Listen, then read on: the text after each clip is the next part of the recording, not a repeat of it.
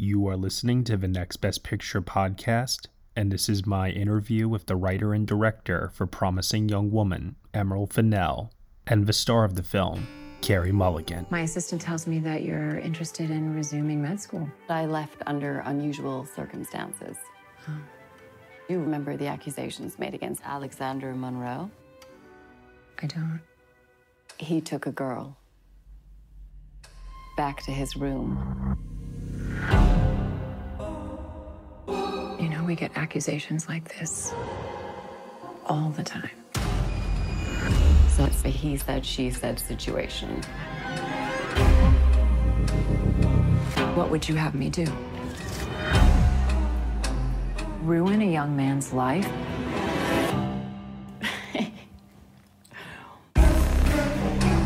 Was it reported?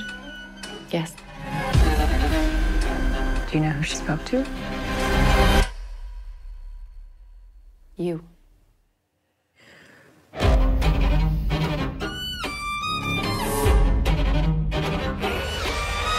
Well, the doctor's here. It's every guy's worst nightmare getting accused like that. Really? Can you guess what every woman's worst nightmare is? What do you want? I don't know. You seem nervous. No use hiding from the piper. Oh. She has to be paid. Why do you guys have to ruin everything? It's a day of reckoning.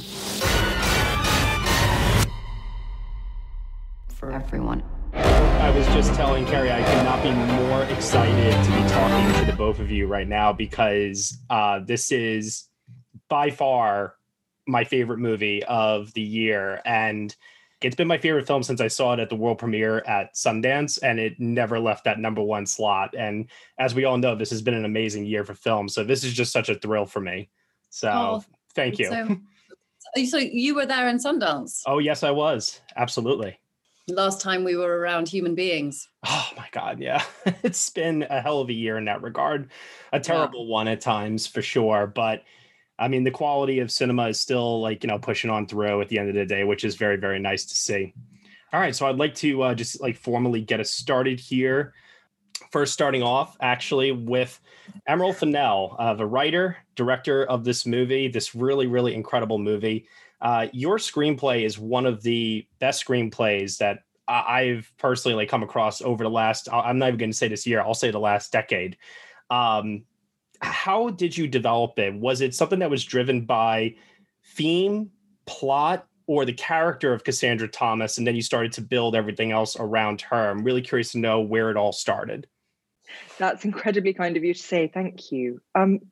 Yeah, I've never, ever been able to write to a theme or a kind of political concept. I think that generally speaking, what happens is a moment will come to mind and then things kind of build from there. So I think of it a bit like being metal filings or something and magnets. So I'll have a few little magnets and then all the filings will sort of gather around it. Mm-hmm. And I tend to do that in my head completely, listening to music. So for Promising Young Woman, I just had I made a playlist that I just listened to for years, just kind of till it was, almost hypnotic. And sort of wrote it in my head. And then, finally, I was ready to write it, I think in kind of 2018. But yeah, that was kind of how it worked. Yeah. No, I mean, and the music in this movie is incredible. Question for both of you, because the soundtrack has just been so lauded by everybody. What are your favorite needle drops in the movie? I mean, for me, it's going to be hard to better Paris Hilton Stars Blind. Yes. Or, was it always Stars Are Blind? Was there ever another track that was supposed to be there? It was always Stars Are Blind, because it just seemed to me the perfect song that if a man knew every word to it, I would fall more in love with him. You're never going to be like, that guy who knows every Limp Bizkit. Yeah. He's really pulling my chain, So yeah, it had to be Paris. Amazing. Well, it's funny because I saw it, I saw like a screener link a week before Sundance, and then I saw it in Sundance, the same screening you were at, and that's it. And I don't feel like I know the film as an audience member, but it's funny because my brother saw the film the other day, and my mum was sat next to him, and she said he was sort of pumping the air at the end during the Juice Newton song, in that closing scene, and he was just so psyched. And I feel similarly. I've listened to that song so many times now because of that feeling that you get watching the end of the film and how brilliantly put together that whole sequence is. And the song is just perfect. And it's a genius song. So that one, I guess, is my new favorite. But there's so many. I mean, the Drinks song by Sin, I think she's just extraordinary. I just love her. So I love that song. Absolutely. Cassie in particular as a character is such a well-developed character on the page, Carrie. What would you say in terms of bringing her to life on the page to the screen was the most exciting, but also maybe challenging part for you as an actress? Because Cassandra has to show people different sides of herself depending on who she's interacting with in almost every single scene of this movie. So I'm just curious to know how it read for you on the page, and then your collaboration with Emerald in terms of bringing her to life. Yeah, I mean, I agree with you. I think it's one of the best scripts I've ever read, and that feeling reading it for the first time was just crazy, and I was so excited. And I think when you get great writing like that, there's a certain pressure to do it justice. And there were bits of the script where I was like, gosh, that is killer writing. And I just get the feeling that you get when you read the script. And but I think what was great is that, Emerald and I were very close in the way that we talked about the character from the beginning. We didn't make any kind of real massive decisions. I just think, I understood by the materials that Emerald shared, the music, the production design, costume and makeup references, I understood the wit of it and the humor, and that we weren't going for perhaps what I tend to do more of sort of gritty drama stuff. That this was going to be gritty. It was going to be, it was going to look a certain way and feel a certain way. But that was never going to take away from the truth of it, and that actually the story would, and the people needed to feel very real. So it was just a lot of us chatting, really. Yeah. Chatting, all the way up to starting shooting, and then during the shoot and in between takes and at the end of the day. And, so it was just it felt like I had so much faith in Emerald that, my job was made a lot easier. Sure. No, I can completely tell. And Emerald, this movie is such an example of postmodernism and cinema. I would have faith in you if I was working with you, and I've never acted before in my life. A genuine love for movies like really just oozes out of every single scene in this film, from the cinematography to the editing, the production design, the costumes. It feels like every frame is just so incredibly well thought out with a central vision in mind. Can you talk about that vision and maybe also any films or filmmakers who served as inspiration for your approach to this film being, I just want to mention your directorial feature debut nonetheless. Thank you. Yes, I think everything you say, for me, I love films. I just have loved them forever. And I think that also I and Carey and everyone who made this film, like making things, I think I always appreciate things that are cinematic. I would rather watch Night of the Hunter, for example, which we, reference in the movie a couple of times, and which is, I think, probably the most frightening film ever made, but also one that is unbelievably stiff and static and clearly shot in studio and airless. There's that brilliant sense of nothing moves, no trees moves. It's still. And that, I think, is just exceptional filmmaking, because you can be metaphorical and you can be allegorical. You can also be incredibly honest, and especially if you've got someone like Carey, who's just a complete and utter genius.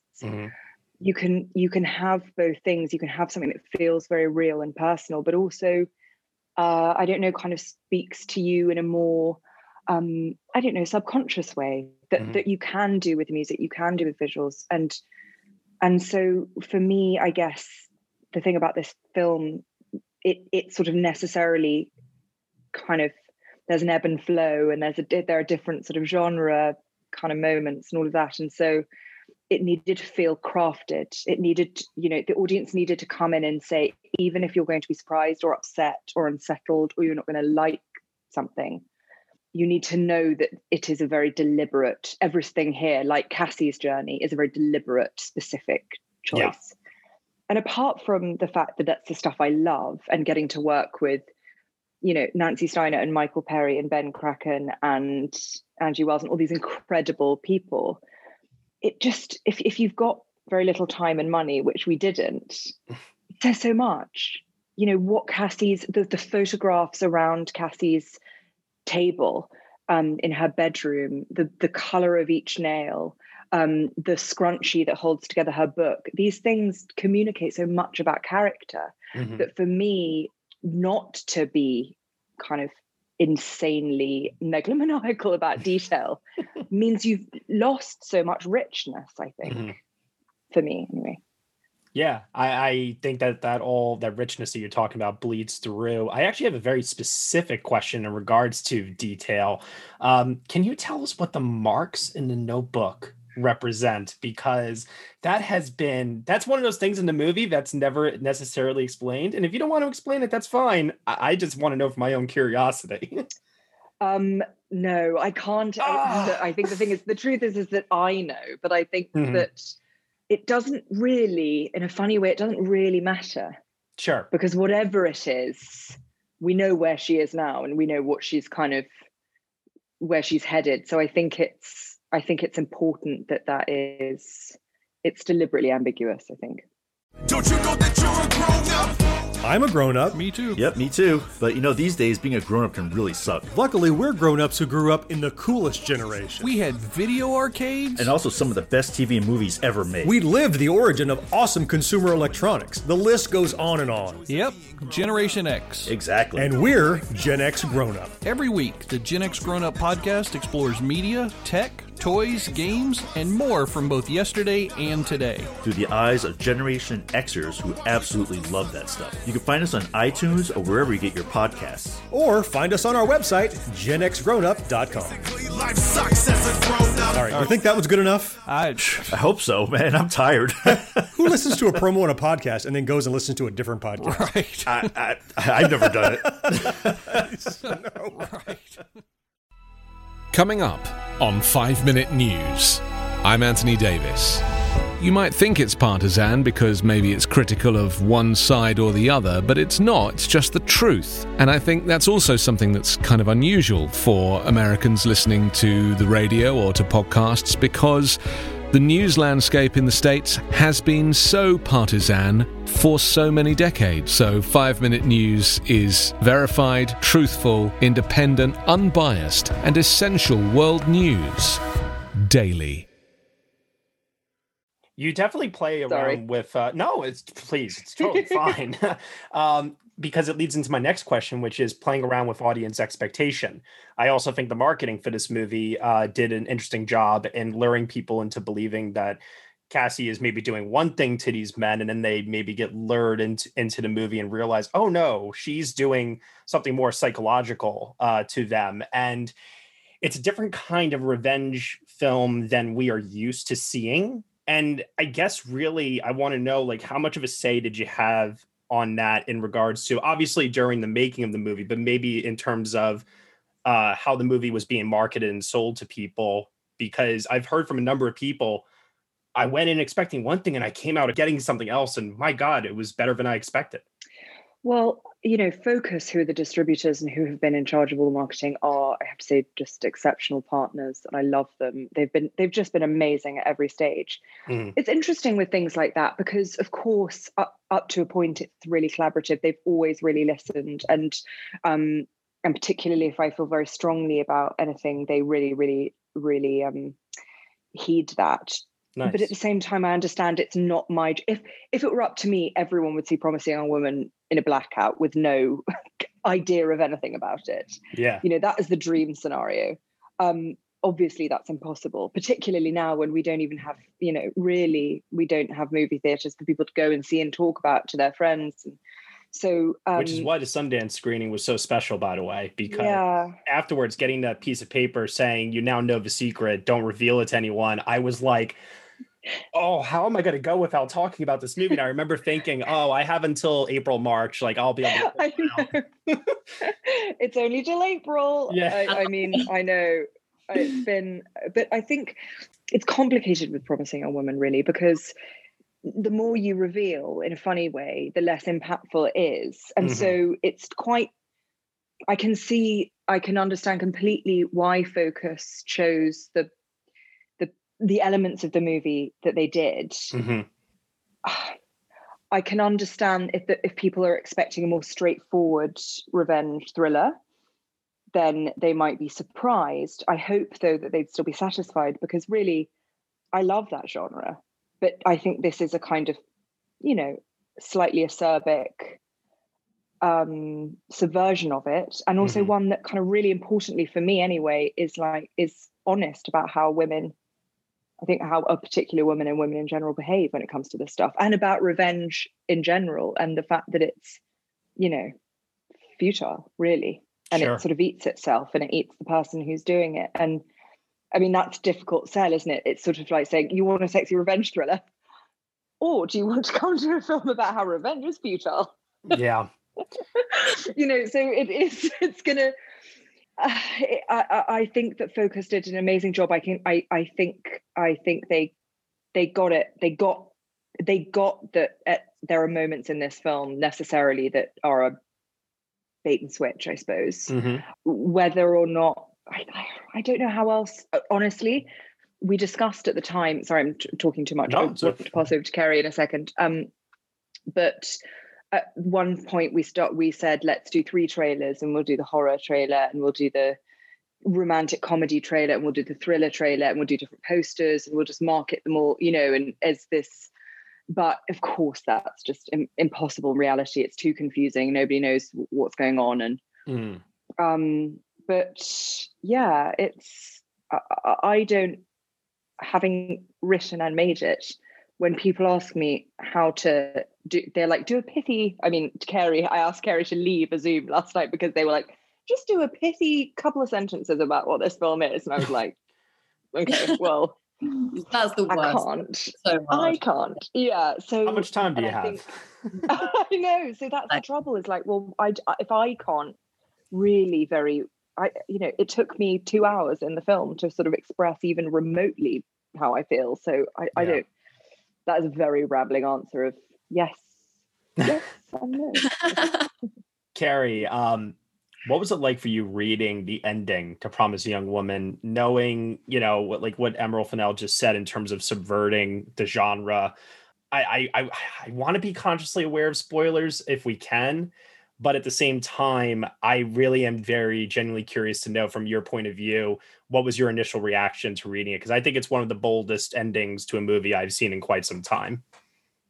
Yeah, I mean, it's a tricky one to talk about without spoilers, but I was, as with everything with this script, I wasn't expecting it. And that's what I loved so much about it. I think, you just get very used to reading scripts where within the first 20 pages, you kind of know what the film is. And with this, I just didn't. I just kept on being thrown off course.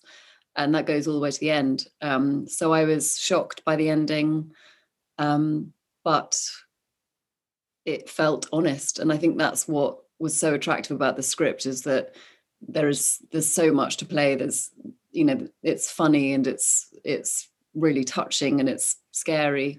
And of course, when you're in it, your surroundings are kind of stylized, but all of those characters felt so truthful. And particularly, once we'd sort of talked about Cassie understanding where this was all coming from, it just felt so real that somebody might go to these lengths on behalf of their friend, that it felt, that they would commit their life to sort of avenging their friend, I think felt very honest. So I felt that way about the ending too. It just felt like exactly, the right ending, not the ending we want. And of course I wanted a sequel. So, A prequel? A prequel, yes. There you go. Find out what those marks are for. Oh, yeah. There you go. I'm sure that you've had some people come to you and express dissatisfaction with the ending. I know I have, and like I've been trying to tell people, well, listen, just because something doesn't make you feel good doesn't mean that it's bad. I think that honesty that you're speaking to is something that permeates its way through the entire movie, and the truth hurts. And I think this movie doesn't pull any punches in regards to that. But what would you say, or have you had any interaction with people who, whether they're survivors or whatever it might be, that have said like this hit too close, this hurt, I couldn't get on board with this? Well, actually, people in general have been incredibly positive in general, but also kind of open to talking about. I think the thing is that people usually want to talk about it. Mm-hmm. They don't necessarily want to, if they didn't like the ending, they want to talk about why, or they want to talk about, why the decision was made, all of that sort of thing. It's very rarely, certainly to my face anyway, and I don't go looking for this stuff, but it's very rarely like, I hated this, you're a monster, why would you do this? But I think the thing is that we have to be, this is the thing about films, is that they're not theses, they're not political statements, they're not articles, they're not, they are little worlds, and they can't, unfortunately, they can't reflect everyone's world. All you can do is hope to make something that feels very true to you and that reflects your world and your experience to some degree, and hope that other people understand that, or if they don't understand it, they can kind of see why. I think, we tend in general to be very like divisive, I think, about things. And so particularly with a film like this, where I think for me, certainly, I don't have any answers. I have thought about this incredibly deeply. I have, lived in this story for a very, very long time. But that's not to say I'm an expert on the politics around it, that I'm an expert on,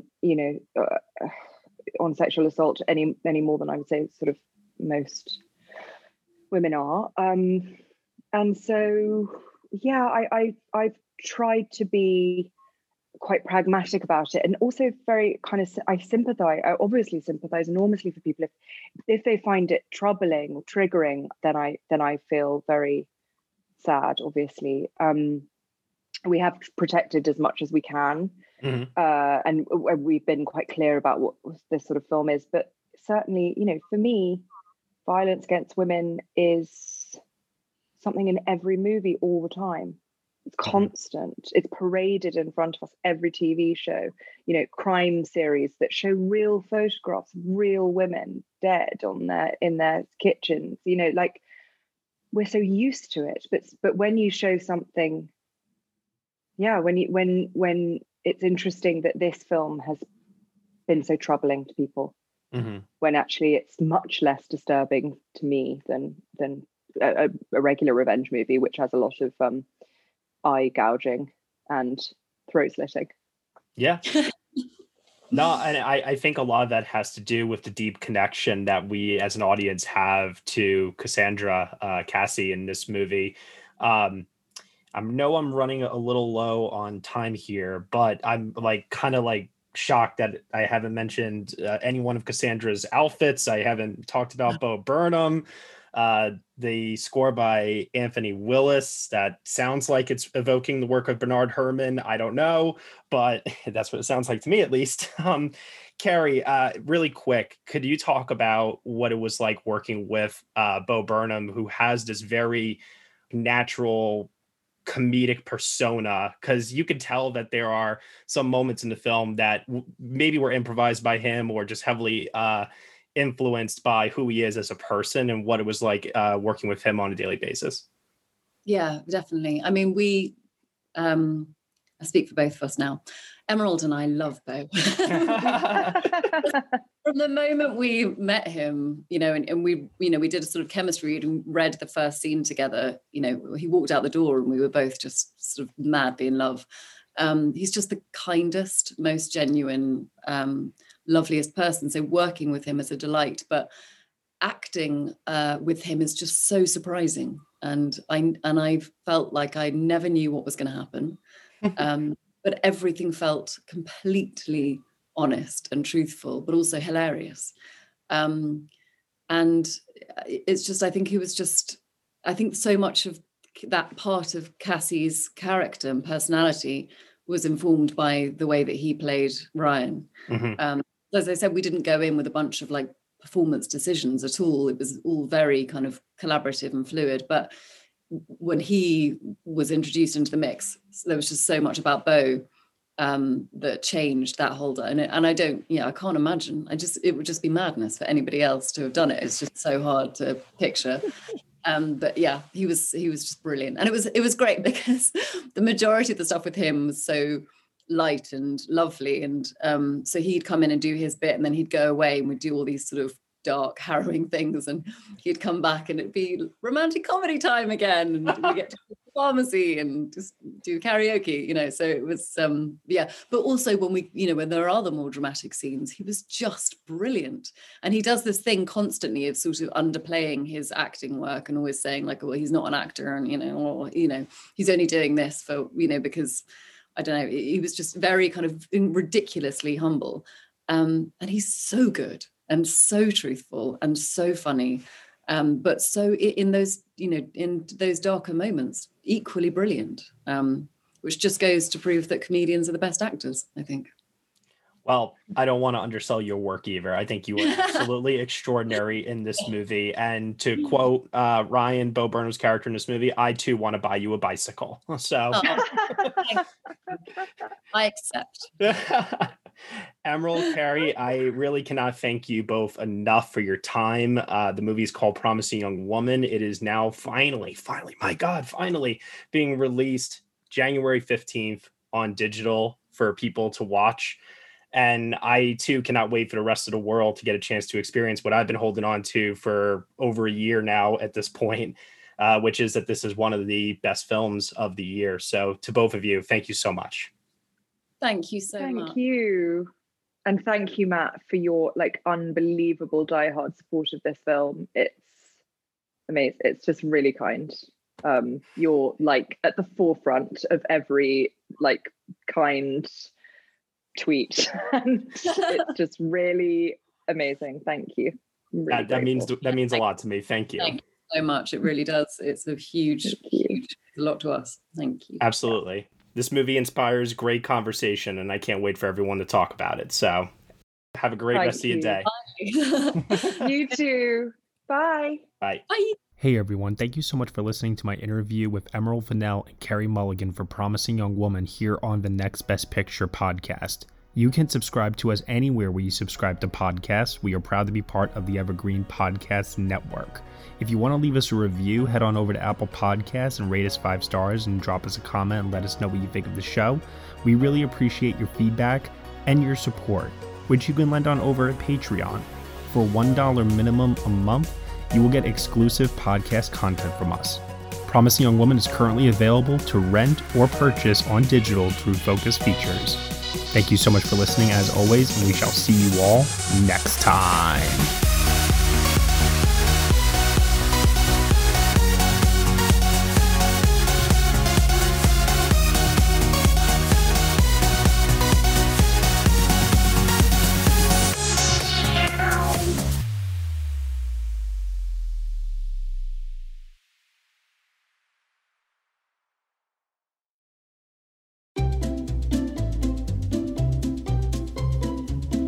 Hello, and welcome to Novel Conversations, a podcast about the world's greatest stories. I'm your host, Frank Lavallo, and for each episode of Novel Conversations, I talk to 2 readers about one book. And together, we summarize the story for you. We introduce you to the characters, we tell you what happens to them, and we read from the book along the way. So if you love hearing a good story, you're in the right place. Our 9th season is coming this fall.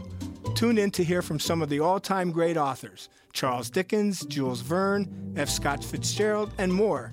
Subscribe to Novel Conversations wherever you listen to podcasts.